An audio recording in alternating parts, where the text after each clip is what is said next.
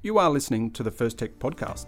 These podcasts are designed for authorised financial advisors. If you're not an authorised financial advisor, it's important you understand the content of this podcast may be difficult to follow, as it assumes you have the necessary training, qualifications and experience to understand the concepts discussed as well as the technical language used. If you still decide to listen, please understand the information contained in this recording is general information only and does not take into account any of your personal circumstances, needs or objectives. Any scenarios considered during this podcast are purely hypothetical and for illustrative purposes only and do not constitute a recommendation to purchase, hold or sell any financial products or take any other course of action. Welcome to the next edition of the First Tech Podcast. Now, here with me today is Kim Guest, one of my senior managers in the team. Welcome, Kim. Thank you, Craig. And today's topic, Kim, do you want to tell me what are we talking about? Today we're talking about the expansion of the work bonus to self-employed income. So people don't, if they're self-employed, don't currently get the... Or do you want to talk people through what the work bonus is and then tell them that it doesn't extend to self-employed people? I find that curious. Yeah, so under the current rules, the work bonus operates for people of pension age who are on a pension. It's to try and encourage people to continue in the workforce and get employment income. So what they do under the work bonus is that they don't count the first $250 a fortnight of employment income towards the age pension income test. And so, and they also allow them to accrue any unused amounts of work bonus to offset against future employment income. So this has been around for a while, hasn't it? The old work bonus? Yeah, it's been around for quite a while. It replaced the pension bonus scheme. Yeah, that didn't really work that well, but this system has been working quite well. So it's allowing people to go out and get a job, work up to $250. What if they earn more than that? Yeah, so any amounts over $250 a fortnight are included in their income under the income test. So the work bonus just reduces the amount that counts towards the income test. And what happens if they don't work? Do they get to bank that somehow? Or? Yeah, so it's called an income concession bank, and really they're just able to accrue all those unused amounts of work bonus up to $6,500. And so when they do get a job and get some employment income, they can use that money that they've accrued to offset their employment income. So when I talk about this, I think about my parents, right? So my parents are both retired. They're not on the age pension, but if they were. And they, for some strange reason, love to do exam invigilation. Now, if you don't know what exam invigilation is, it is those people that supervise exams. So they sit there and eagle eye watch you for 3 hours to make sure you're not cheating.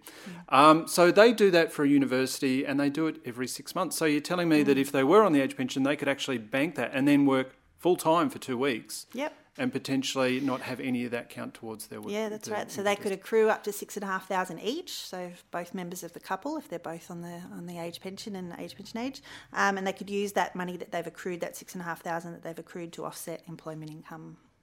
Right. So now, what you're telling me though, I think, is that if I'm self-employed. Yes, not fair. They are currently not able to use the work bonus, but the good news is that they have legislated a change from the 1st of July 2019 that income from self-employment will be able to be offset using the work bonus. Right. So is that proposed? Or no, it's actually legislated. Locked and loaded. Locked and loaded. Doesn't matter who won the election, it's in. Okay, it's in. Fantastic.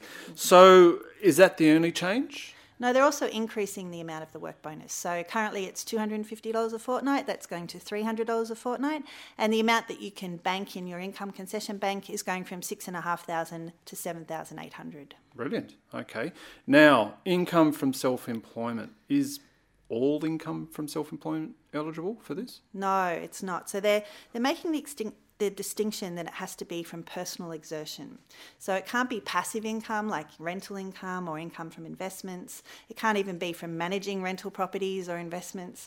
It has to be personal exertion income. So it has to be things, they gave examples like butchers and hairdressers and things where you're actually putting in place personal exertion and getting income back from that, but through a self-employed structure. So sole traders, partners, private trusts and companies. Right. So all those old retirees out there that spend all their days sitting there managing their portfolio of investments, that's not going to cut it. They actually have to be doing some sort of personal exertion. So they have to be a butcher at age 70 carrying around 50 kilo carcasses, maybe not that so much. No. What sort of jobs do, people over 65? I mean, that sounds terrible, doesn't it? But what's like exam invigilation may be a good one. That sort of job. I mean, some people just keep working part-time. A lot of people have little businesses. They might go to the markets and sell things, and they might do that through a self-employed structure. So, there are quite a few pension age people who have self-employed income. Okay, so now 1 July 2019. 1 July 2019. So right now. We're not that far away from it at all. Okay, yeah. So I suppose really important there for advisors to get out and be communicating this to their clients that are on. Yeah, a really good news story. Now, I think you mentioned it before. So if they're making changes not only to the fortnightly amount that I can earn, but also to the income concession bank. So that's going up. So what did you say, from 6,500 to 7,800? 7,800. So, wow, that's actually quite a lot of income that you can generate. The big thing, though, here is how is the amount of self-employment income determined? Because I suppose, you're not employed by someone. There's not a PAYG, is it even called that anymore? There's not some sort of employer return, going in telling the ATO how much you've earned that then gets reported to the Department of Human Services. How are you actually reporting these amounts? Yeah, so if you're an employee, it's quite simple the way the work bonus works. It's how much you earn in that fortnight. But when you're self-employed, they generally look at last financial year. So they ask you to give your financial statements for the previous financial year, and they assess your income on an annual basis. So to apply the work bonus to that income, they actually have to divide it by 364 to get a daily amount and times it by 14 to get a fortnightly. So they're taking an annual figure and converting it to a fortnightly amount and then applying the work bonus to that fortnightly figure. Right, okay. So, and then finally, are there any tools that, so in our article, we've got a little table there that steps you through how to apply the work bonus, because there are a few steps. You have to look at how much you've got left in your income concession bank, then you have to look at how much employment income or income from self-employment, and then you have to apply the work bonus to it, and then that's the amount that's included in your assessable income. So it just sort of steps you through that process of working it out. Right, and do we know if there's any calculators that are becoming available on the not that I'm Centrelink aware site? of. No, not that I'm aware of. Something maybe that we could keep an eye out for, and if we do see something useful for advisors, we'll let you know. Yeah, definitely. Via Strategic Update or one of our videos, or even via a podcast. You never know. Yeah. Okay, well, that sounds fantastic. Is there anything else we need to know about self-employment and the work bonus going forward? Yeah, actually, there is one really interesting thing. So people who are self-employed and haven't had any employment income in the last 12 months, when this change kicks in on the 1st of July 2019, they're going to have the income concession bank balance already at that 6,500. So as soon as this change comes in, 6,500 of their self-employment income they'll be able to offset using the work bonus, the accumulated work bonus. Wow, so they could just go out and just work themselves crazy. Yep, work themselves crazy. And not have it impact their, obviously up to limits. So that would be at the 6,500, not at the yeah, because they would have, up until the 1st of July 2019, you were only able to accrue up to 6,500, which is a year's worth of work bonus at the old rates.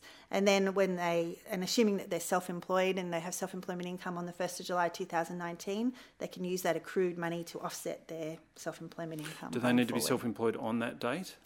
Well, yes, it's I mean, going forward, if they become self-employed, they can use it. But if they want to, it's just the first time that they're able to use the income concession bank and the work bonus against self-employment. So it would have already accumulated. They've not used it because the government wouldn't let them use it. So therefore, it's available to them. So, okay, Kim. Well, I think we've covered off on everything we need to know about how the work bonus will apply to self-employed people from 1 July this year. Thanks so much for your time. Thank you very much. Thanks, everyone. Thanks for listening to the First Tech Podcast. Please remember, these podcasts are designed for authorised financial advisors. If you're not an authorised financial advisor, you need to remember that any scenarios considered during this podcast were for purely hypothetical and illustrative purposes only and do not constitute a recommendation to purchase, hold, or sell any financial products or take any other course of action. And finally, you should read the relevant product disclosure statement before making any investment decision, and once again, consider talking to a financial advisor. While all care has been taken in preparation of this podcast using sources we believe to be reliable and accurate, no person, including Colonial First State Investments Limited or Commonwealth Bank Group of Companies, accepts responsibility for any loss suffered by any person arising from reliance on this information.